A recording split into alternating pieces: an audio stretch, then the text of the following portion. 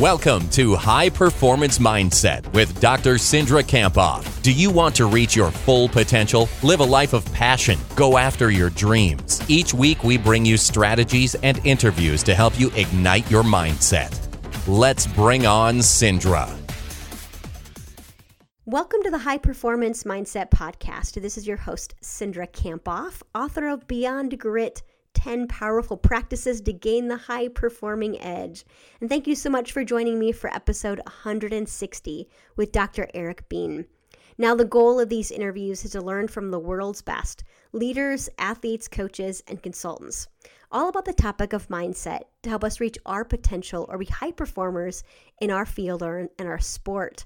Now, I really enjoyed this interview with Dr. Eric Bean. He helped me really expand my thinking about a lot of different topics that we talked about related to high performance. And I think that's the ultimate compliment from somebody who's working in the field, that he really provided a ton of value in this interview. I think you're going to really enjoy it. Now, Dr. Eric Bean is the Director of High Performance for Higher Echelon.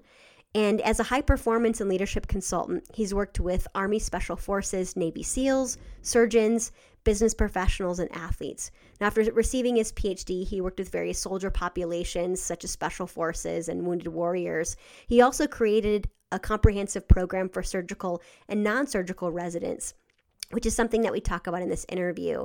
Now, following his work with the Army, he was recruited to work with the Navy SEALs in Coronado, California, where he provided mental skills training to Navy SEALs and cadets. He is a certified mental performance consultant and works with individuals and teams to strengthen their ability to lead others, maximize team functioning, perform at an elite level under high-pressure conditions, and maintain consistency despite changing circumstances. He's also a published author who lives in San Diego. Sounds like an amazing place to live, with his wife, 2 sons, and 2 dogs. And in this interview, Eric shares with us a few of the components of high performance. He talks about what separates the world's best from the rest, the difference between meditation and mindfulness and why we should know the difference, why we need to separate ourselves from our thoughts, why an understanding of ourselves and our values is really at the core and the foundation of high performance. And he also talks about some cool concepts like mission statements and shadow mission, and the difference between absolute best and your relative best. 2 of my favorite things that he talks about in this interview is the importance of how high performance starts with leading yourself, that you really need clarity of who you are, and then you need the self-regulation skills to help lead others. And then my second favorite thing that he talked about in this interview that I really liked was this difference between a mission statement and how he helps his clients develop that, as well as this shadow mission, which is really about what we don't want to create. So I think you're going to really enjoy this interview. We'd encourage you to head over to Twitter and you can tell us what you think and join the conversation there. Eric is at Get a Strong Mind and I am at mentally_strong. Without further ado, let's bring on Eric. Welcome to the High Performance Mindset Podcast. I am stoked today to be joined by Dr. Eric Bean. Eric, how are you doing today? I'm doing wonderful. How are you? I'm doing awesome. Thanks so much for joining us. So to kind of get us started, tell us a little bit about the work that you're doing at Higher Echelon and the other work that you're doing with Get a Strong Mind. Yeah.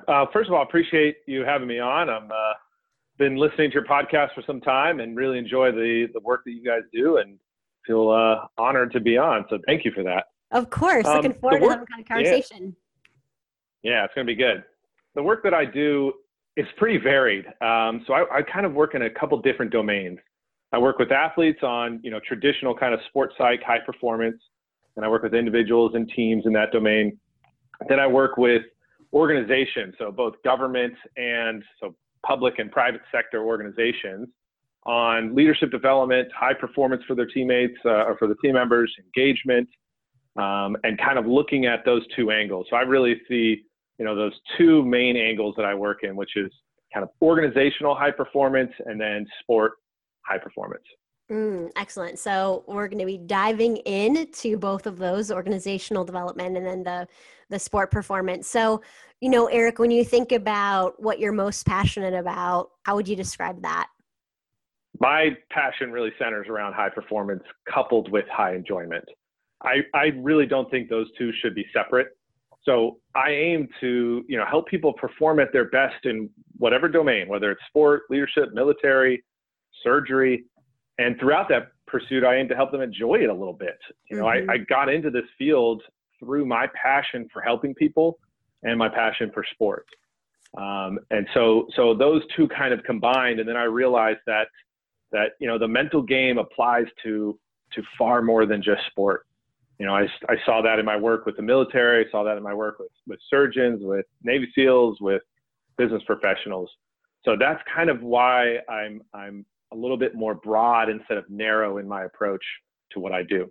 Mm-hmm. And what I'm mostly looking forward to talking to you about, Eric, is just like these wide variety of experiences that you've had, if it's, with athletes, surgeons, Navy SEALs, Special Forces.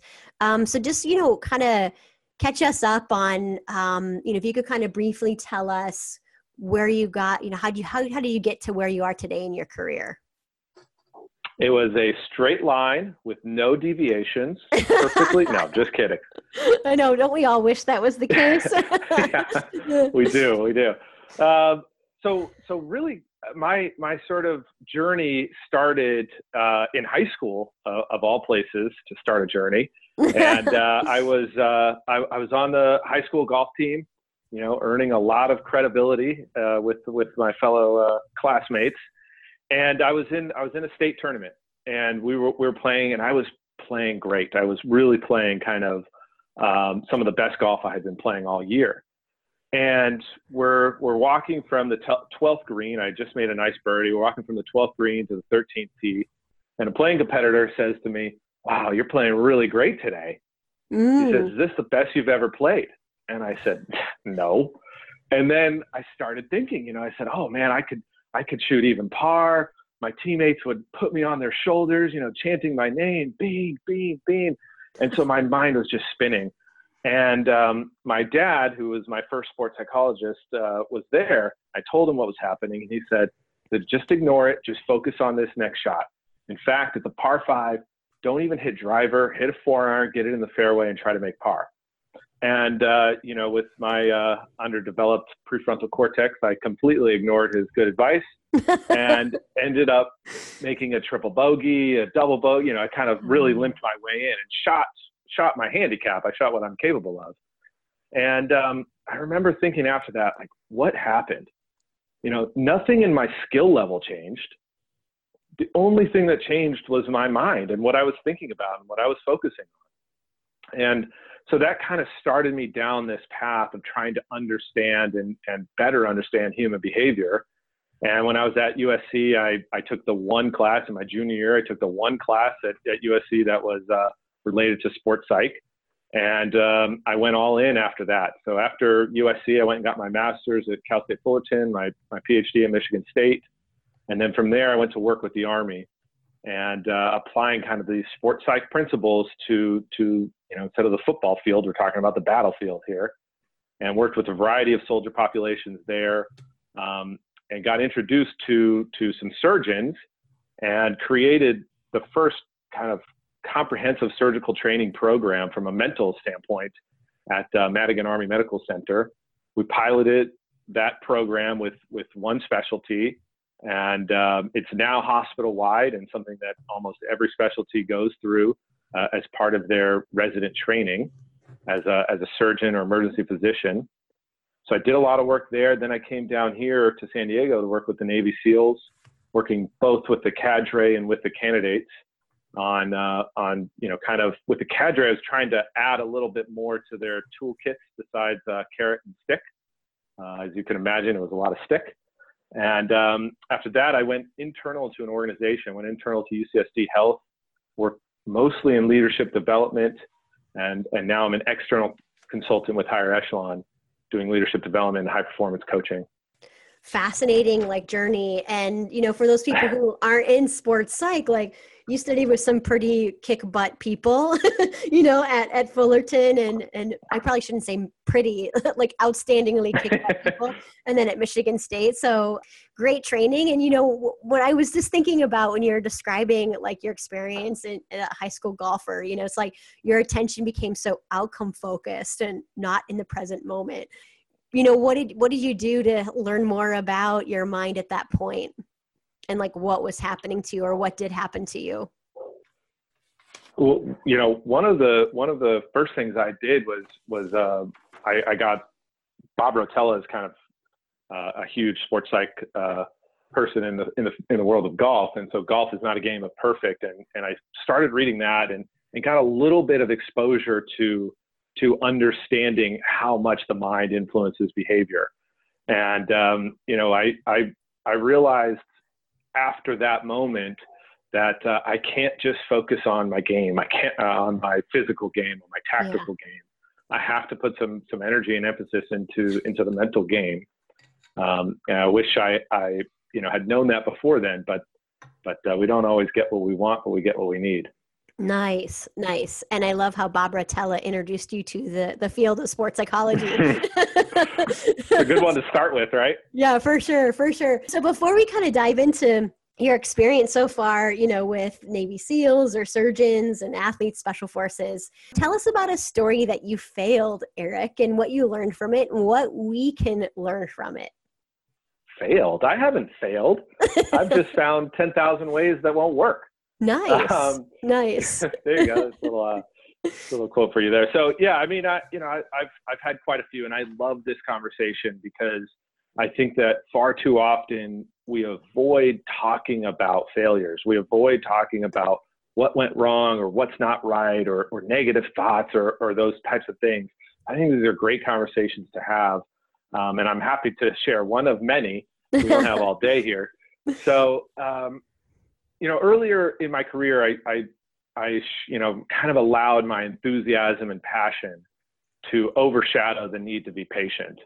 So I was working with a high-level junior tennis player, and he was really struggling with inconsistency. Great player, just could not put it together for an entire match. So I had all the solutions. We were going to install pre and post shot routines. We're going to work on his focus, adapt his goal setting approach, focus more on process goals and outcome goals. And we're going to do some visualization. And we were going to do all this in the first session. Oh. And so you can imagine what happens next, right? He goes out and he's a mental mess.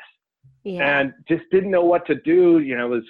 Was unsure of himself, and it affected his tennis performance. And do no harm was not exactly what I did there. And so one of the things that I learned from that is you have to be patient in the process. Changing behavior, which is one of the things that we're really after, takes time. And while installing those skills, so to speak, and changing those behaviors may have been a solution, I needed to be a little bit more patient in getting there. So that was a big lesson for me. And the next lesson really was that, and I learned from that was, my job isn't to give them all of the answers. My answer, so to speak, may have been the right ones, and they may have really worked. But my job isn't really to give them the answers.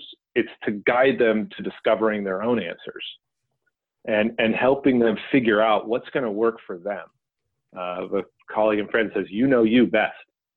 So that was something that I didn't have that knowledge at that time, and that experience, that failure, really, really was eye-opening for me to find a new way, to be more patient and ask more questions than give answers.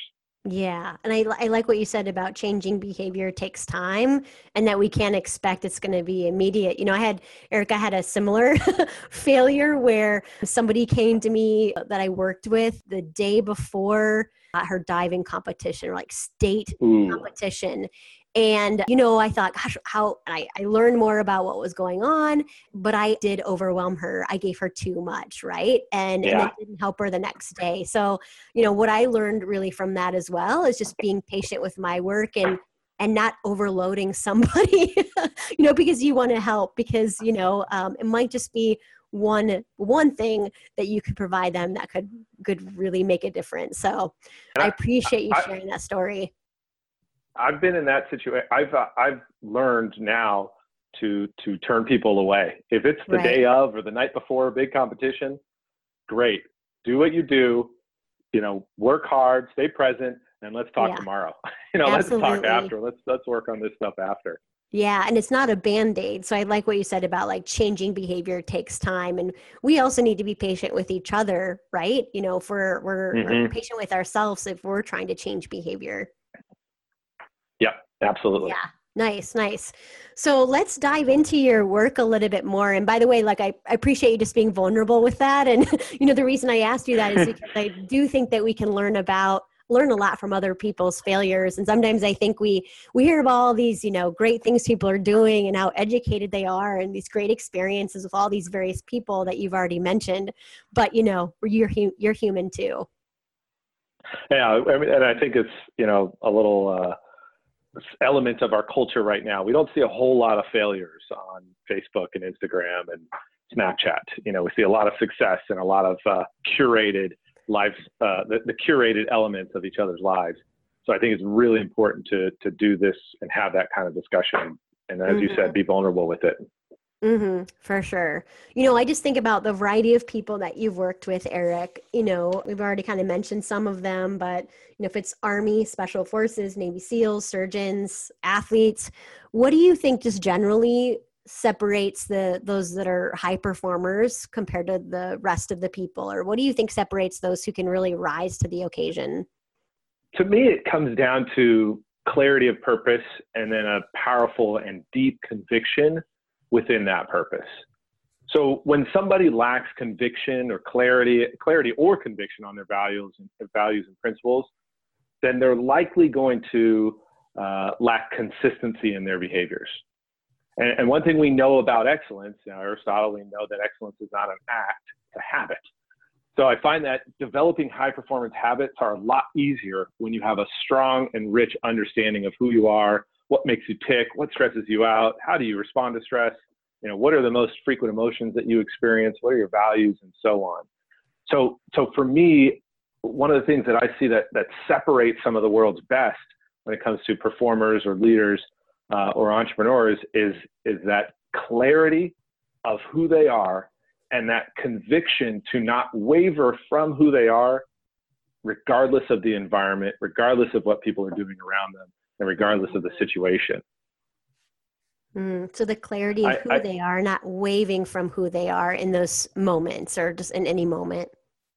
And in the darkness too. A story that I'll share with you with when I was working with the Navy SEALs, they put an emphasis on team. You have to be team first. And, if you're an individual performer, but you suck at being a teammate, you're out.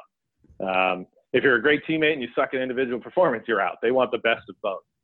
And when I was there was a Navy SEAL a candidate who was struggling with a 4-mile run, basically in boots on sand. And he was really struggling with this run and could not pass the timed event. And so they said, sorry, you got to go. And so he rings the bell and he drops and he's out. And later that afternoon, they find him cleaning one of the vehicles. And they go up to him and they say, what are you doing, man? You're out. You got to go. And he said, I know. I'm sorry. This was my assignment on my team. And I know that if I don't do it, somebody else is going to have to do extra work and pick up the slack. And so I just want to get this done for them. Let me finish this and then I'll be out of there. What do you think they did? They found a way to get him back in. They worked with him to pass that 4-mile test. And that was the only thing that he wasn't passing. That's the only thing he wasn't excelling at. And that young man just finished his first tour as a Navy SEAL. Wow. So talk about in that kind of dark moment, the thing you wanted most in your life is taken away from you. And did he lose conviction on his values and who he is at his core? No, he acted on it. Really good. So he had a clear understanding of who he was, even in the tough moment when he got cut, right? Yeah. And part of his values and his identity set is, service to others and service to his team. And so he allowed that he lived that value as he does without question and without, needing to be asked to do it. He just did it because it's who he is. So, Eric, when you think about helping people, in terms of getting clarity of who they are and not wavering from who they are, and even in the darkness, being who they are, what do you think is the first step? How do we do that? The first step for me is really taking a long look at your values. And so the way that this works for me is starting with values. And look, I think you start with the values that you want to have. So what are the values that you think you have and that you think you're living? And so you get a good clarity on these values, and then examine the gap between your values and your actual behaviors. What you do is a better predictor of your values than what you say. So what I work with people to do is kind of identify that gap. Where are their action inconsistencies, where there's a lack of integrity between what you talk about and what you actually do? Where are there symbolic inconsistencies, where what you say, the symbols around you are inconsistent with what you say you value? So you preach professionalism, but you show up and you forgot your cleats at home, or you show up and you don't have all the equipment that you need. So that's kind of the symbolic inconsistency. And then an ideological inconsistency is where there's incongruence between, the ethical standards you promote and your actions as well. So we do this audit, and then we get some really strong clarity around the behaviors that you engage in that are not in support of your values. And then we can uncover what is driving those behaviors, what old or outdated rules that you live by are driving those behaviors. So once we get some clarity on that, then we can start to establish and live by some new rules. So the way that you approach it is helping people understand their values, the gap between where their values, where they say they want versus what they're actually doing, and then helping people update their rules. Is that exactly. A summary? Absolutely. Yeah. Right. Yeah. Give us an example of like a rule, like how would you define that, and what do you think that means? So, think of like some of the rules that you have in your life that you got from your parents. One of the rules that a lot of people have is, the golden rule, so to speak, right? Yeah. Treat others how you want to be treated. And, what you might find is that rule is actually a little outdated. Really, the better rule is to treat others how they want to be treated. And that requires some presence in the moment on the other person, and being willing to ask them questions and do those sort of things and get out of your own head. Mm-hmm.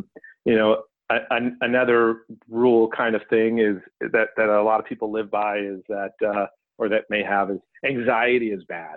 Anxiety leads to poor performance. Right. And so they live their life trying to reduce and eliminate all anxiety. And what we might find, and what we do find, is that anxiety has a lot of value to performance. And so when we can help shift that kind of rule, so to speak, when we go from this old outdated rule that anxiety is bad to anxiety or nervousness can be useful, then that can help shape and change some of the behaviors that were wrapped around the axle with that other and old outdated rule. Absolutely. So that our actual behavior is more in line with the values that we want to live by. Yeah.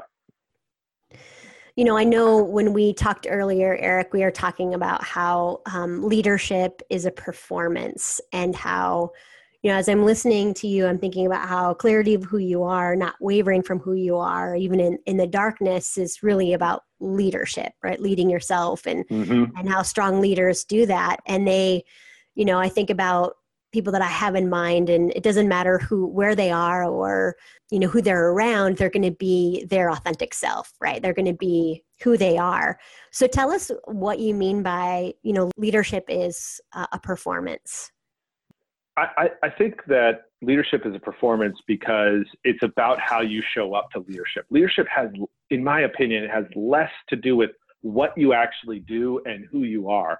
And I think that's the same thing for an athletic performance. Like you have to be talented. You have to, execute the physical skills in the right way. But skill alone is not enough to achieve to achieve greatness, to achieve the high goals that we're going after. I think the same thing with leadership is that it starts with, and you said it perfectly, starts with leading self. Do you have clarity and conviction about who you are and what you're after? And then do you have the ability to self-regulate when it comes to your own motivation, your own attitude, your own attention? And if you can do that, then you can help others do the same thing. So I think it starts with leading self and being able to manage your energy, your attention, and your attitude in order to be able to help others manage their attention, their energy, and their attitude. I was working with a colonel one time in the Army, and she said, leaders can't have a bad day. And I've brought this story up with a number of groups that I work with, and a lot of people resist that thought. And the reality is that leaders are human too. Like we're going to have good days and we're going to have bad days. But just like a performer in the Olympics, you can't allow a bad day or a bad mindset to interfere with your attempt at earning a gold. You can't say, hey, today's not a good day for me to do the luge. I'm not feeling great today. I'm going to come back tomorrow. So you've got to figure out a way to kind of rise up, so to speak, to the challenge, regardless of how you're feeling. And so that was her point really about leaders can't have a bad day. If you're in a bad mood and if you're not having a great day, if you had some challenges at home, if your son woke you up in the middle of the night, all those things, you've still got to go to work and perform. So what psychological skills are you going to leverage to be able to do that regardless of how you feel that day? And that's the self-regulation part, right? Right. How are you regulating yourself? So when you think about, the work that you've done with leaders, tell us about maybe some of the psychological skills that you use and that you teach within that self-regulation piece. That you're right, like I have to be at my best today regardless of how I feel.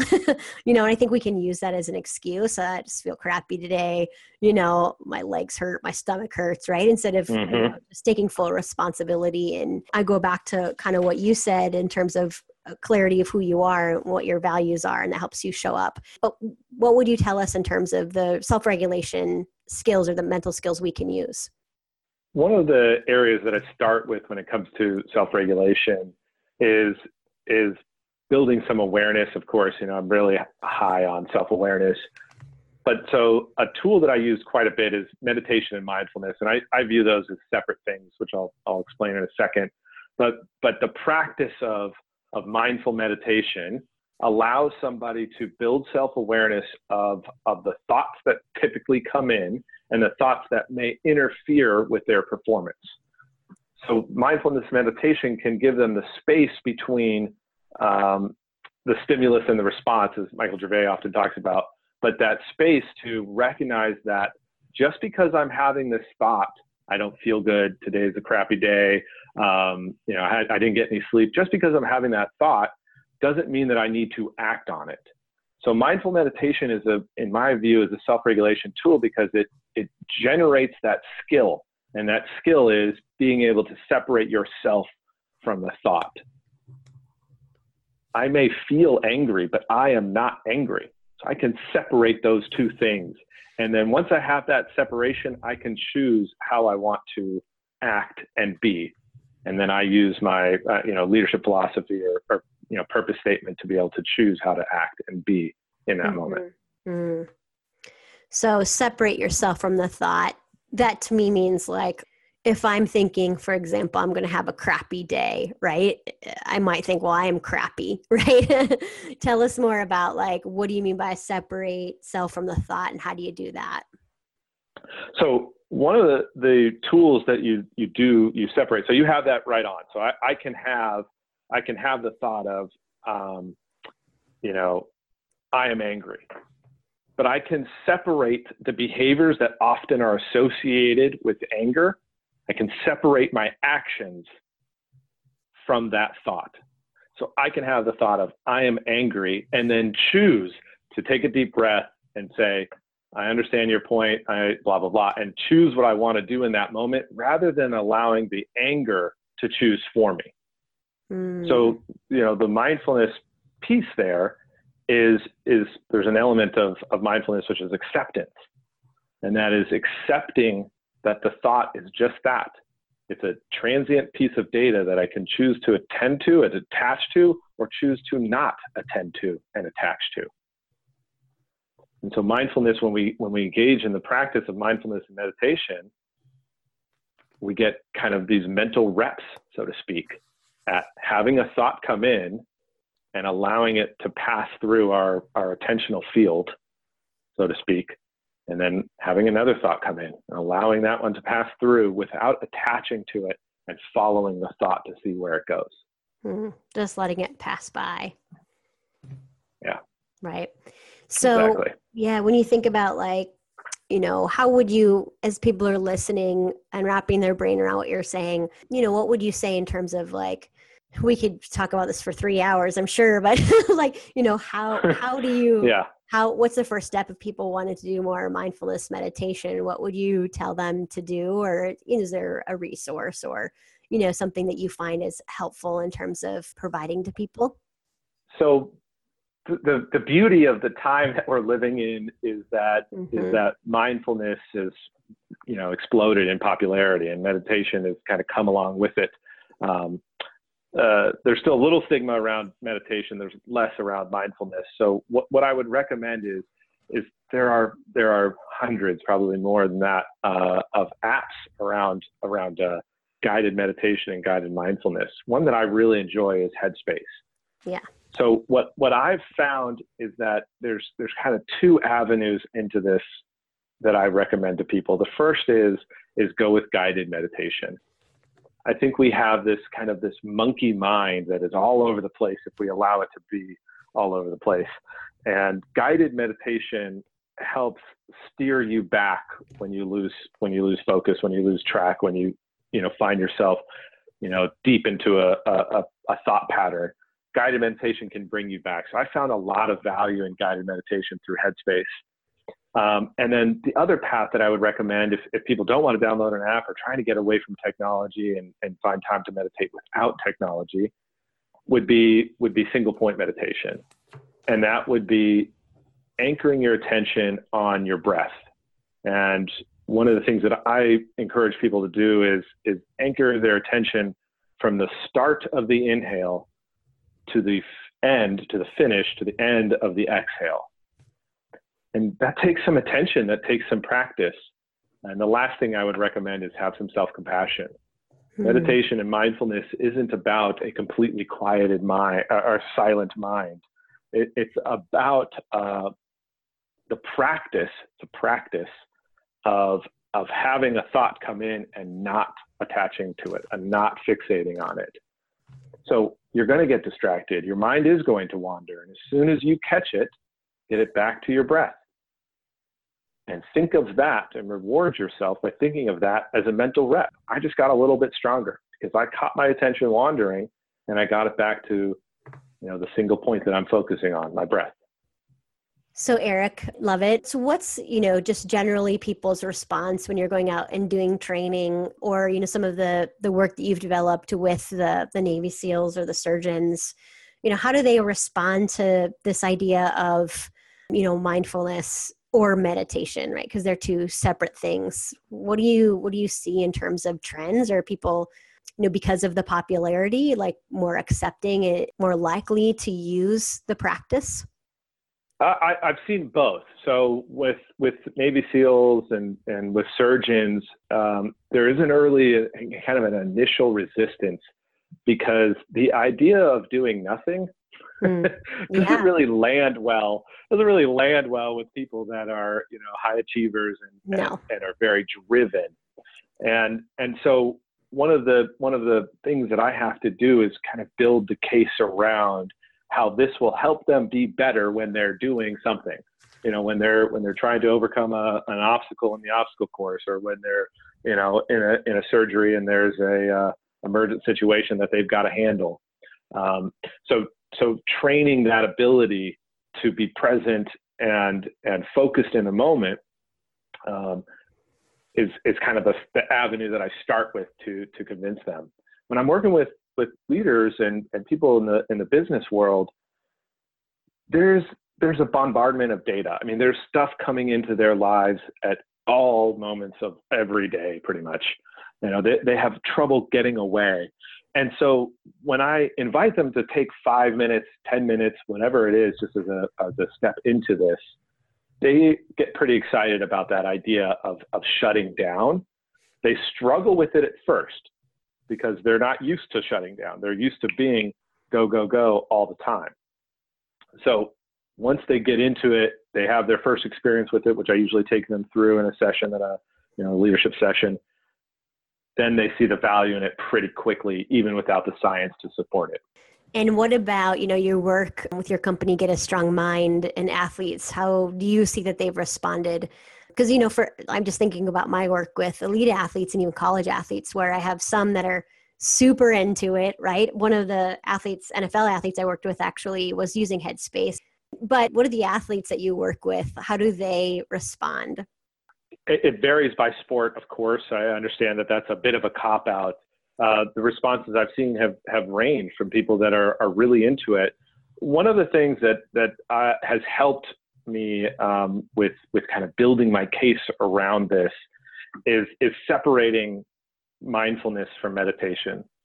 And even though mindfulness is really a form of meditation, meditation is this big umbrella term, and mindfulness is a form of meditation. Athletes can get into and do get into and buy into the concept of being present and absorbed in the moment. And so mindfulness, if I go down that path of, I want to help you be more present and more absorbed in the moment that you're in to be able to execute your skill, your craft at the height of your ability. That right there is, okay, I can get into that. I can buy into that. Sitting cross-legged with my, hands on my knees and saying, "Oh," they don't really get into that. So it's for me, it's really the avenue that I go there. So then with athletes, I start with, mindful actions, mindful behaviors that they engage in. Mindful, we do a mindful eating exercise. I do, if I'm playing with a baseball player, mindful catching exercise. So that they can experience the feelings and the emotion and the attitude around being fully present.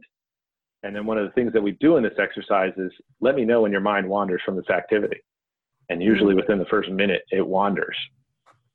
And so then we talk about the importance of being able to being able to manage your attention for longer periods of time. And the way to do that is through practicing mindfulness. And so then I go down that path that generates that buy-in, and that opens the door for mindfulness practice. I usually won't use the term meditation, but I'll stay with mindfulness practice. Yeah, absolutely. And so we're really talking about broadly how leadership is a performance and how the best know themselves so they can lead themselves, and they use, self-regulation tools, which is really what you're describing is meditation. Mindfulness is an example of self-regulation. So Eric, if I go back up to kind of this bigger idea of leadership is performance, tell us about how you might, help people develop a understanding of themselves in terms of like a philosophy. I think you call it like philosophy of excellence. Tell us about that and how you think that's important to helping us be, lead as a performer. Yeah, this is one of my go-to kind of signature techniques that I work with leaders and with athletes as well. And I've had great success with this, and that is working with them to develop a mission statement that encompasses their philosophy of excellence or their leadership philosophy. So a philosophy, in my mind, a philosophy of excellence is a clear and concise statement that reflects your values and principles that guide and drive your actions in pursuit of your mission. So I want those two things to be connected. The values and principles that are going to drive the actions to achieve the mission that I'm after. So a mission for me is, what kind of world, small w, what kind of world do you want to have around you? What's important to have in your world? So for example, I create a world of meaning, connection, and freedom. That's the world that I'm looking for. Meaning, connection, and freedom by learning, growing, helping others, being present, and having fun. So if I'm engaging in my values through those behaviors, learning, growing, helping others, etc., then I will create the world that I seek. So I start there. I get them to real strong clarity, and I do this in a number of different ways, but I start there with getting real strong clarity of their leadership philosophy and their mission, what their world they're trying to build. And while I think that's really critical, I also work with individuals to create a shadow mission. And when there is light, there is also dark.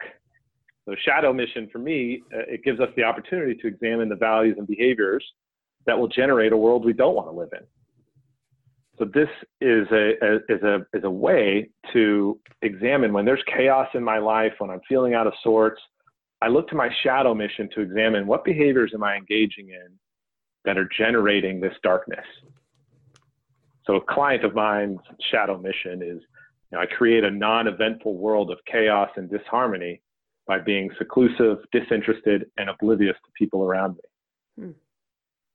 This is a client of mine who, when we started working together, he was working 90 hours a week. Sindra, I don't even know there was 90 hours in a week. And yeah, what does that mean? How many hours are you working? Right? Is that like a 12-hour day? I don't know. Yeah, I can't do math. Exactly, right there.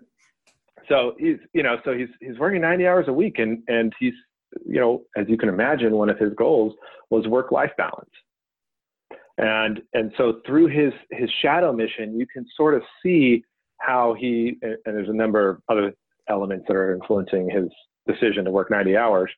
But you can see that when he's seclusive, disinterested, and oblivious to people around him, he's going to create a world of chaos and disharmony. And usually those are the weeks where he's working 90 hours. He doesn't do that anymore. But so that gives him this kind of left and right framework of, this is what I'm after. This is my mission and the philosophy that's going to guide it. But I have to be aware of the shadow mission, what I don't want to create, and what are the behaviors that I engage in that will create that darkness that I'm trying to avoid.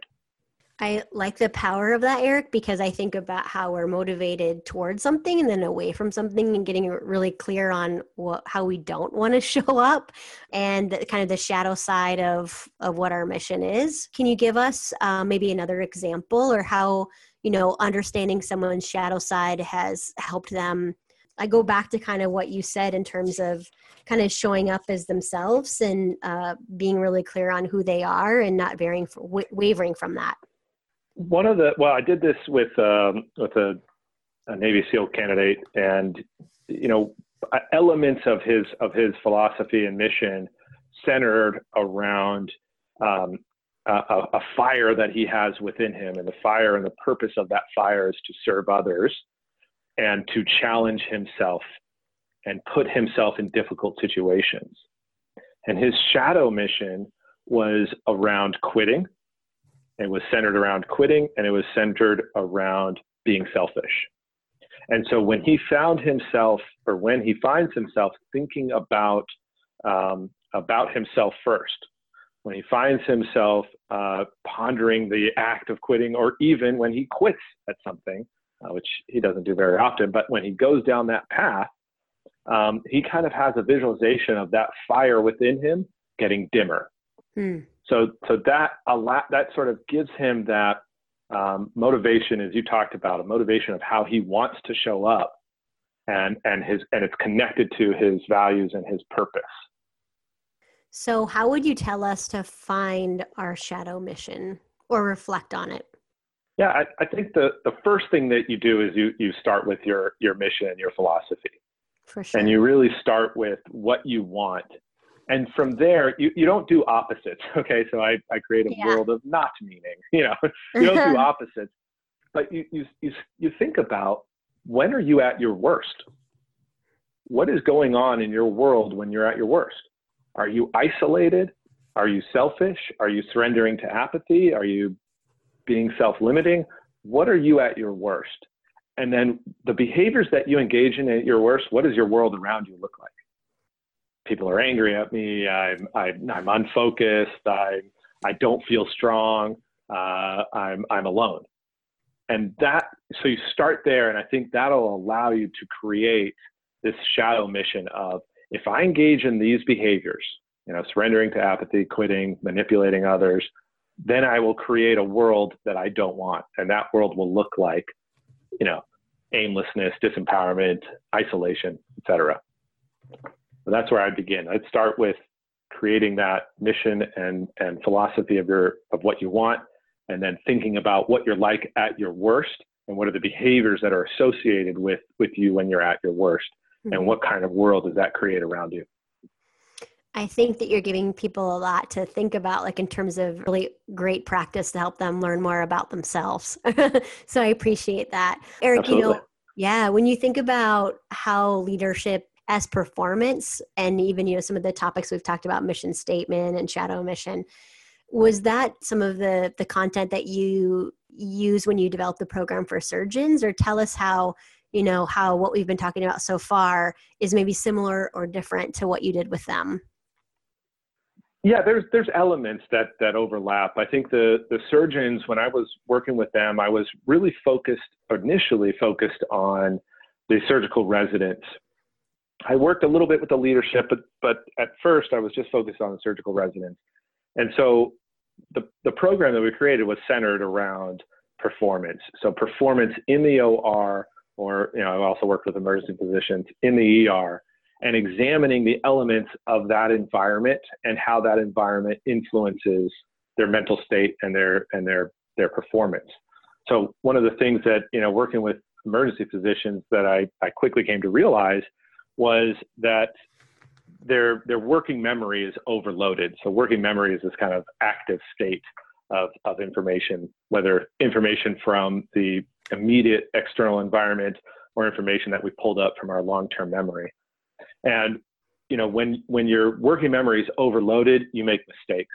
So we work to create and install sort of mental skills, one being pre-performance routine. What's the routine that you have when you walk into a room to get the history of a patient, right? Because if you walk into that room with your mind thinking about, the labs for this patient, and, my attending said this to me and gave me this negative feedback, and I've got to go do this later on, you're going to be distracted and you're not going to be at your best self. So establishing a pre-patient routine, so to speak, was one of the tools that we worked with emergency physicians on. And then if I would jump over to the leadership, I could talk a little bit about that piece as well with the surgeons. That one I kind of backed into.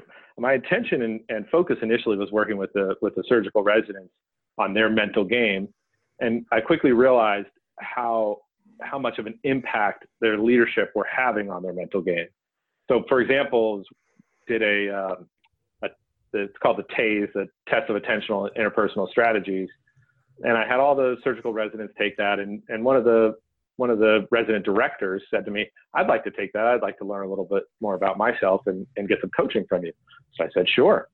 So he takes the TASE. I show up at his office, and he's in kind of street clothes, and he's moving stuff around his office. And he says, oh, is this our meeting time? And I said, yeah, I've got some flexibility if you need another couple minutes. I said, what are you doing? And he says, I'm getting my office ready to be painted. I said, oh, okay. Is somebody from facilities coming over to paint your office? And he looked at me like I was crazy. And he said, no, I'm going to paint it myself. So I just kind of stored that away with what I had already known about his results on the TASE. And we go into this meeting, and one of the things that showed up on his TASE was really high need for control and really high confidence. So what that means is that I believe I can do it better than everybody else, and I really want to do it myself. So as a surgeon in the OR, right, that is what you want.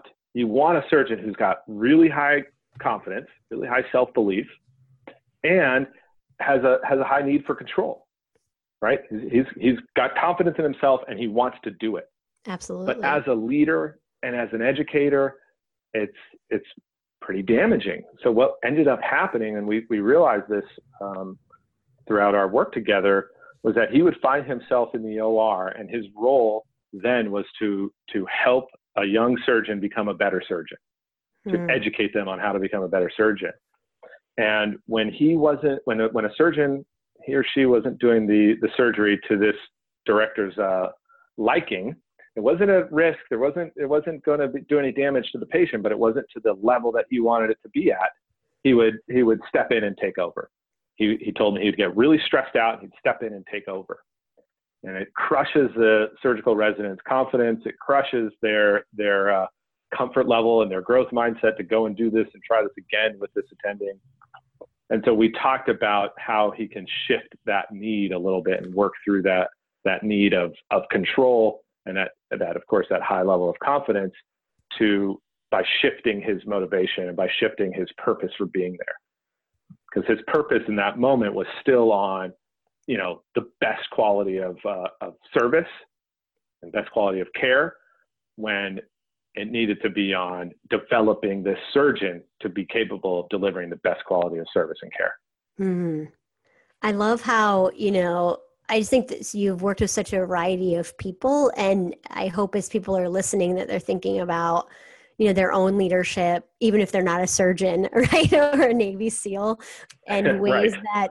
that, this relates to them. So Eric, that's really what I want. Yeah, go ahead.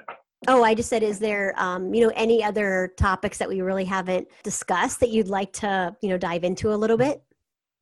Yeah, I think the other element here that I find to be critical for any performer, whether that is a junior tennis player to a CEO, and that is the ability to remain task focused and to kind of get out of yourself. Galway in Inner Game of Tennis talked about self one and self two, and allowing self two to perform, allowing self two and trusting self two being the one of ability, self one being the judge, to make it easy. So I think one way to do that is to remain focused on the task, and remaining focused on the task allows you to step away from how's it going, what's the outcome going to be, how do I look, how am I performing, what's my ability level, and staying focused on what I'm doing in this moment kind of frees you up from having to think about all those other things. And how have you seen that, just maybe understanding self one, self two, and focusing on the task? How have you seen that impact people's performance? Maybe you can give us an example, or tell us more what you're thinking.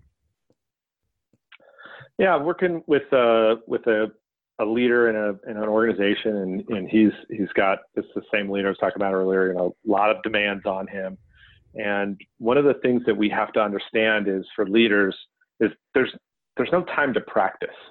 You're not practicing. There's not a day where you're free of evaluation or outcome measures.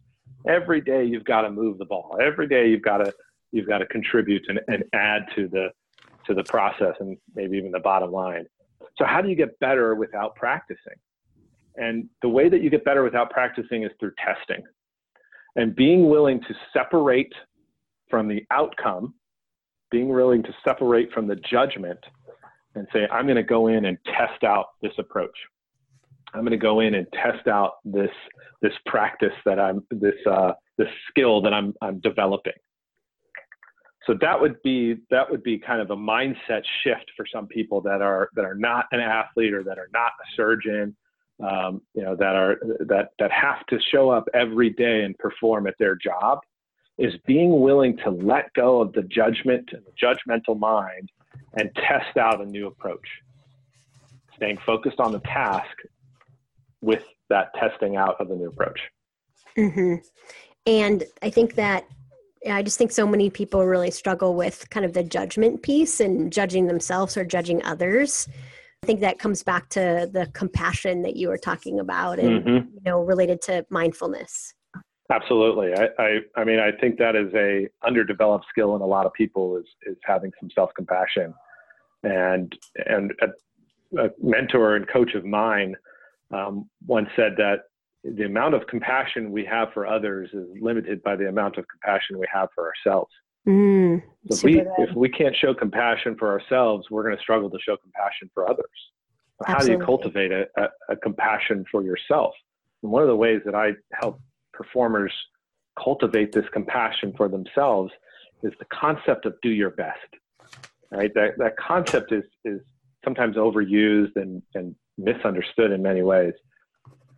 I believe that we each have our absolute best and our relative best.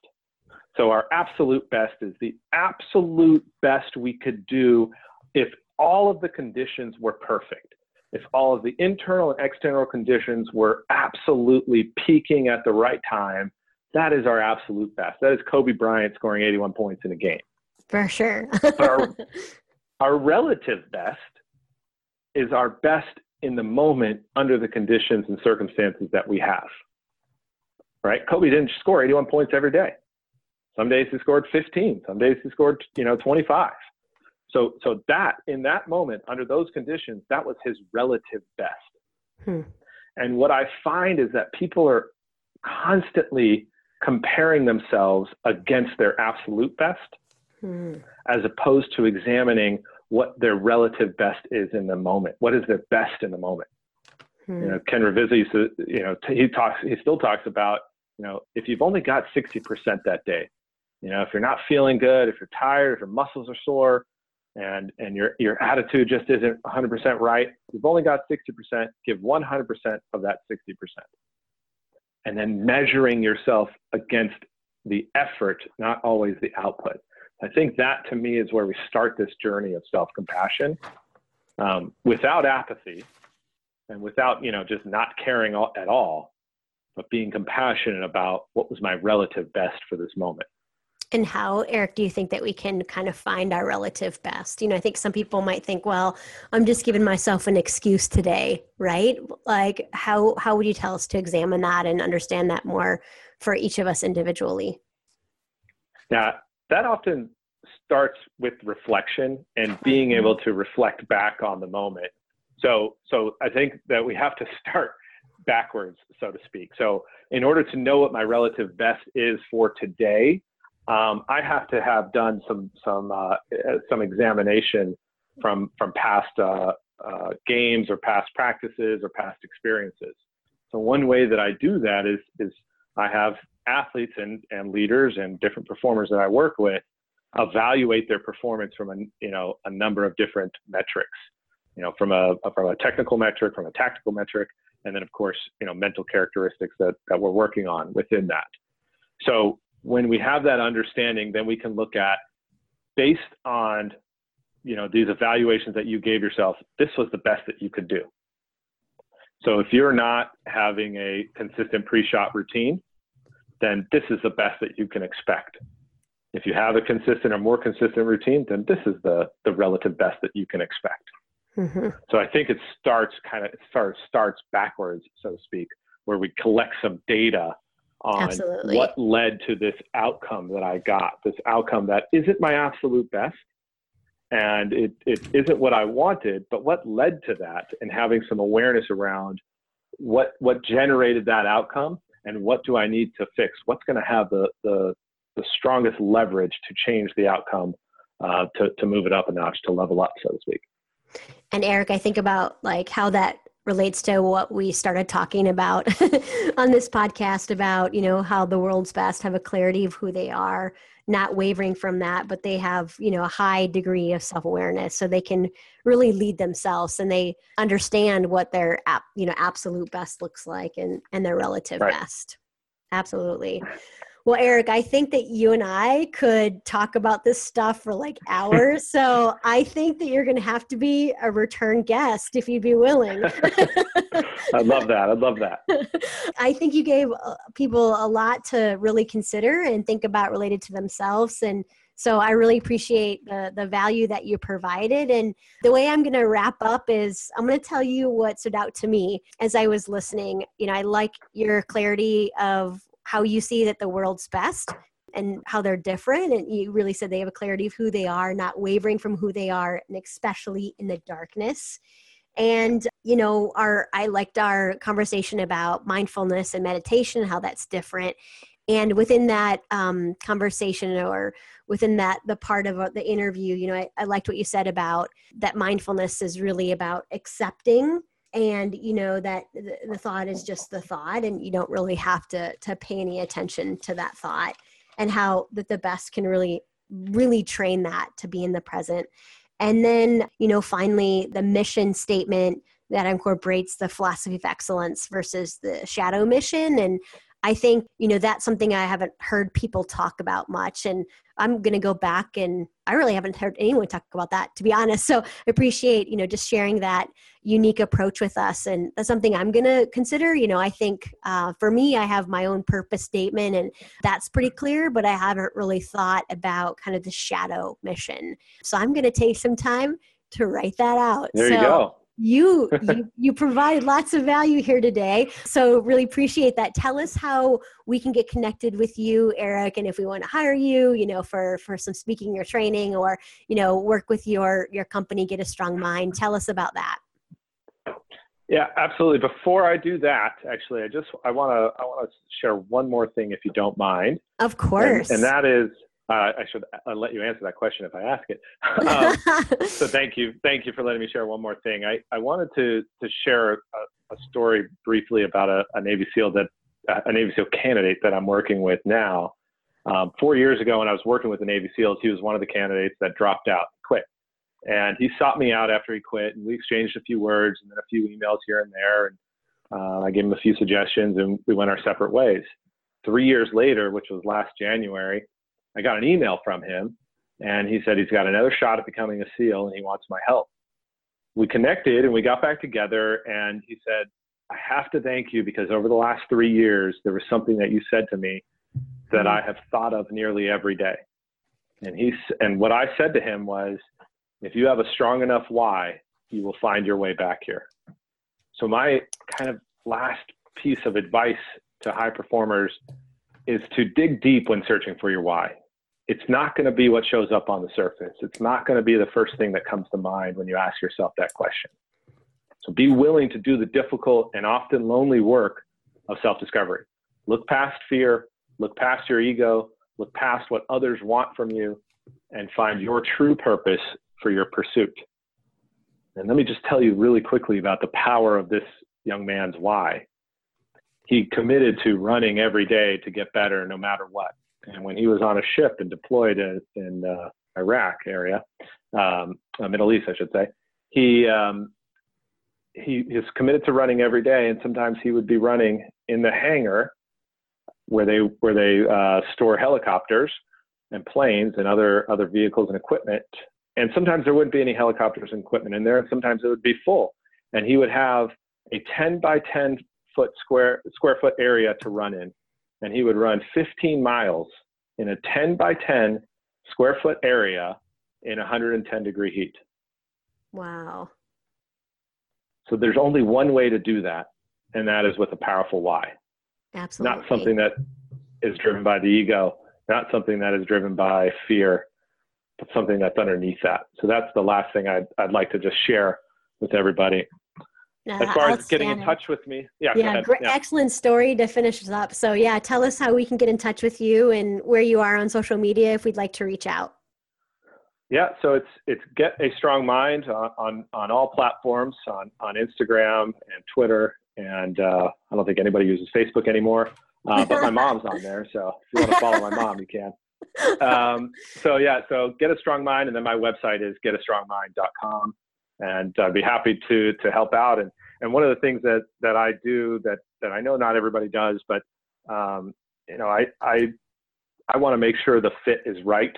So, call and let's have a conversation. There's no cost to this, but let's just see if the fit is right. And if it works, then we'll find something that works for you and move forward on your journey. Absolutely. Well, outstanding conversation, Eric. And I'd encourage everyone to head over to Twitter or another social media platform and tell us what you thought about today's interview. Again, Eric is at Get a Strong Mind, and I'm at mentally_strong. We'd love to hear what you thought about today. And thank you so much for listening. And Eric, thank you so much for giving us a lot to consider and think about and providing such incredible value today. So thank you so much for being on. Thank you, Sindra. And thank you for all that you do for people in our field and for the people that you work with. Thank you, Eric. Thank you for listening to High Performance Mindset. If you like today's podcast, make a comment, share it with a friend, and join the conversation on Twitter at mentally_strong. For more inspiration and to receive Sindra's free weekly videos, check out drsindra.com.